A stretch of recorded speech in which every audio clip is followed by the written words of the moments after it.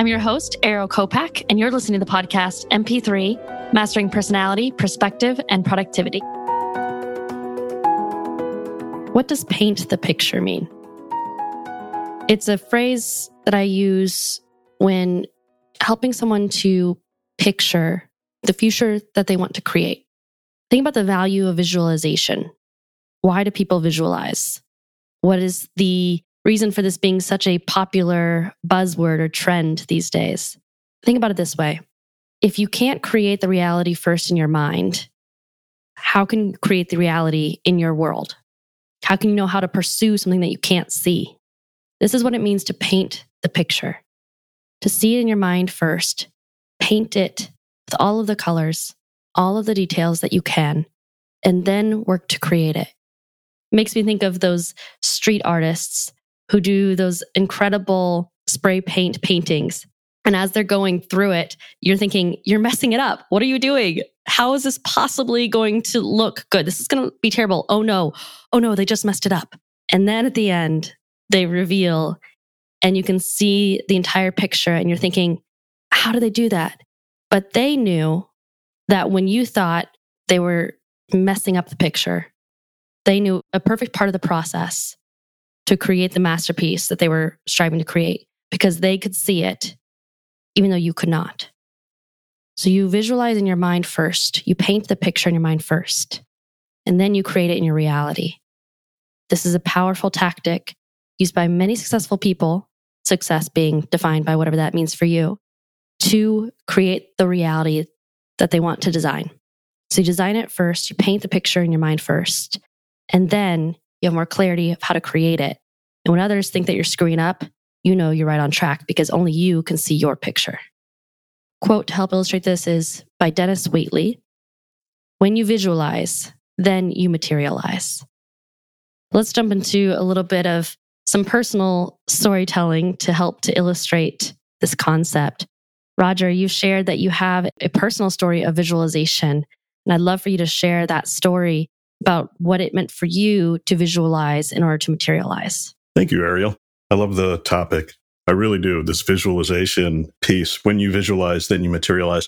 I was a little short on the materialize side. I had a colleague, good friend of mine, Lisa Robb, and she said, you know what you need, Roger? You need some visualization with me. And I said, really? Because I was kind of skeptical. I was. Mm-hmm. And I didn't know where this was going to take it. And she said, let's be open. And I said, okay, fine, I'll be open. And maybe some of our listeners have had this experience. So I'll cut to the chase of the story where she said, I want you to be calm, right? Bring an open mind to this. And then she said, I want you to picture yourself floating above the earth and you're just calm. All is calm, right? So she was trying to create this floating experience, and it took much longer than I'm explaining right now. So in this process, here I am floating above the earth. I'm like, where are we going with this? Because right now I'm not materializing or visualizing a doggone thing except me out in space looking down on the big blue ball. And then she said, okay, we're going to talk about tethering yourself back to earth, and wherever you're going to land, I want you to describe exactly what you're seeing, whatever comes to you. And it was so vividly clear to me. I couldn't believe it. You want to know where I landed? Yes. I landed on a beach, right? And I'm like, what? But I was open to it. And I looked around and I really wasn't questioning anything. And I looked around and I could hear the water. I could see the beach. As I'm walking up to this house on a beach, and it had a dark open deck, like this nice brown, rich deck. And I'm walking up to it and I'm smiling. I just remember feeling so content. And as I'm walking up, I thought, well, how did I get here?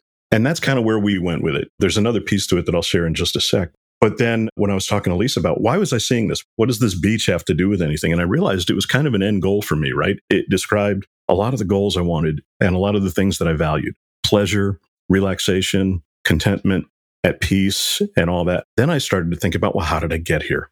Right? So the story in my head was whatever I'm doing now was going to get me to that place. So how do I get to that place? How do I get to the beach, whether it's metaphorically or literally? How do I get that in my life? And it was such an aha moment for me.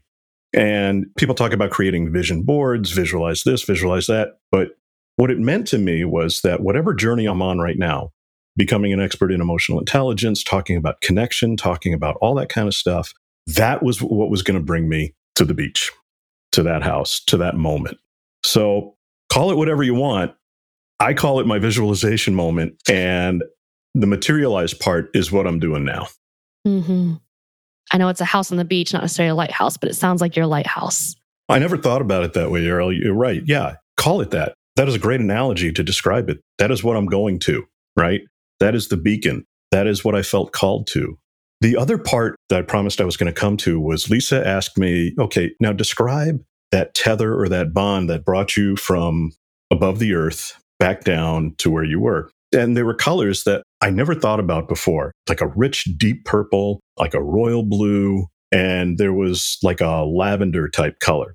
And which is really odd because my favorite color is red. I'm a primary colors kind of guy. And I'm like, what are these colors doing in my world? But I went with it. Mm-hmm. And to this day, I still see it. And what I did was the way that I saw it materializing or manifesting itself, taking the visual to the material, I asked my daughter to create a friendship bracelet for me out of those colors. So we went and picked out the colors. She made the friendship bracelet for me. And she still has it. And we're going to fit it. And that is what I'm going to be wearing to remind me about how to make my vision, my visualization, a reality. I love it. Absolutely love it, Roger. I think that's a prime example of how a visualization can help clarify how to achieve what you want, right? How to pursue it. If you can picture it, it's real. So the thing is, who knows if that house externally exists, but for you, it's very real. It is so real and tangible. I can feel myself walking in the sand up to it. And there are all kinds of great feelings that I get associated with it. I get that feeling in my gut, or however you may feel it, however others may feel it, but I know it's right. Mm-hmm. I totally know it's right. And so for me, it's really interesting because that's the visual part. I visualize it that way. And what was really interesting, you had a story you shared with me about your visualization experience, yet there's a little twist to it. What was yours? Yes. So for my visualization experience, I was in a room being led in a similar capacity to you during my neurolinguistic programming training. And this leader, trainer, was having me visualize being in a future state. So I had shared something that I wanted in the future, right? A position I wanted, a leadership role, something I wanted to create, do for people. And he had me visualize it, say, what do you see? What do you hear? What do you feel? It's a tactic to kind of help to put you in that place. And as I started to describe it, and he started to ask me questions, it made it real. And what started happening was my feet started shuffling. And so we got through the exercise, and afterwards, he said to everyone, he said, what was the number one thing that you saw from Ariel? And they said, her feet shuffling. And I said, I couldn't stop myself from running towards it. I was so excited about that reality that I wanted to pursue it right away. But think about the difference of not being in that state versus being in that state. That's one of the powerful things about visualization is it makes it real, and therefore it makes it something that you can pursue. And I wanted to pursue it so badly that my body was responding, saying, let's go, let's go. And afterwards he said, well, how do you feel? And I said, well, now I've lost my patience. I want it now. And I think in retrospect, my response was, okay, well, I actually still know that it's something I still want to pursue in the future, for the future. But that visualization practice brought it into the present for me emotionally and mentally. It made it real, and it solidified it in a different way, I think, in my mind. Because one thing to think about something, and it's another thing to actually picture it. I think that's painting the picture, making it real, not just as a concept, but as something you can see, you can hear, you can feel the emotions associated with it. You can fully picture it to the point of being able to pursue it. Because how can you reach something that you can't see? How can you hit the target if you don't know where the target is? Exactly. And I love how you describe that you experienced it differently, right? Mm-hmm. And that's what I love about a visualization exercise, that you're open to the experience, how it came to you, right? Mm-hmm. The other thing that you talked about was how you accepted it. I think you and I both were talking about how we accepted it into our lives. Is it worth exploring why sometimes people don't accept it into their lives? Certainly. Well, I think one piece that you and I, in sharing our stories, we're acknowledging that we had some help, right? We had someone leading us through that exercise, guiding us through. And I think that it takes a lot of ownership and a lot of responsibility to do that for yourself. There is an aspect of someone else asking the questions and helping you to visualize. There is undoubtedly a benefit to that. But there's a lot of visualization that we can do on our own. It's an ongoing practice and skill set that we can develop. So I think part of it is just the lack of awareness of the potential power of it, the benefit and the value. I think on the other hand, whether you know that or not, if you know it intuitively or you know it from experience, whether you know that or not, speaking of responsibility, there is, I believe, inherent accountability that comes with clarity. And you have clarity on your picture, when you've painted your picture to the point where you can see it, one, it takes away a lot of the excuses and the ambiguity. Right. You can pursue it with a lot more clarity. So there's accountability there. But then also, once we embrace that we can visualize the future we want to create and we can then pursue it, we are acknowledging the power that we actually have. And we're acknowledging that we have the power to pursue the future that we desire. And with that, there comes a bit of acknowledgement of we are responsible for our own reality. That doesn't mean that there aren't components to our situation. It does not mean that we're in control of everything externally, but it does mean that we are acknowledging further our own power. And I think that that is scary to acknowledge how much power we have. That's the first thing that came to my mind was it's scary that, oh my gosh, I have some responsibility here. And the other word that came up for me was trust, right? Believing in what you're experiencing and being authentic with it, because that is a true, real feeling. And I love what you said. We've talked about clarity so many times, and I'm going to harken back to what you started with in the opening with the street artist in the picture. They trust and they know with conviction what the end result is going to be. They know what the reveal is going to be. And other people are on the sidelines questioning. Yes. Oh my gosh, what's going on here? What's that going to be? Really? Are they an artist? You got to be kidding me. Or no, like you said they're messing it up. And in my mind, I'm on the sidelines cheering. No, they're going to get it. You're going to get it. And that's the kind of cheerleading that I want for other people. I want other people to have that in their heads when they're like, when they have that moment of clarity, that they're like, oh yeah, no, believe this. This is a good thing. If it feels right and it's what you're seeking, trust the process. And trust that what you're going to get to, that picture that's going to come, or that feeling, or that kinesthetic feeling that you were talking about, however it comes to you, trust it. And that was, to kind of close the loop on my experience, was what I ended up doing, was trusting it, believing in it enough that I see it every day, that I'm willing to wear it around my wrist as a reminder that it has such grounding. So that's really a neat way to approach it. There's something that you said there that I think is really important. I love that you brought up your response of, I'm the cheerleader. I'm the one saying, no, they're going to get it. They're going to get it. And it brings to light something that I think is really important. When you visualize, when you have clarity on what you want to pursue or what your why is, what that picture is for you, know that as you were describing, Roger, there's going to be your cheerleaders and there's going to be your critics and there's going to be your worry warts and there's going to be all of those people on the sidelines. Right. And I think it's important to realize that, for example, with that, I think it was great that you brought up the different perspectives. When I'm on the sidelines watching the person, I'm thinking, oh no, they screwed it up. And I'm scared for them. I'm nervous for them, right? I'm nervous that they screwed it up. Not like oh no, they screwed up, they're a terrible artist, but oh no, how can that result in something else? I'm scared that they just screwed it up. Even though I've seen it 1,000 times, that thought still comes up in my mind. Sure. I always stop to watch those street artists because they just amaze me. And the more I see it, the more trust I have, right? So the more stories you hear of people visualizing it, seeing in their mind, and then pursuing it, the more evidence there is for believing in that, just as it is when I see those street artists realize, okay, every single time it comes out a masterpiece. And so you start to trust in that more, but realize that there was people on the sidelines. We're going to have all different kinds of perceptions and fears. And sometimes the criticism that may come that when you share your vision, your visualization, what is that you pursue, your beacon, there may be people who criticize that and know that not all of them are coming from a bad place. Some of them may be coming from a place of concern, worry. They don't want you to be disappointed or to not receive what you want.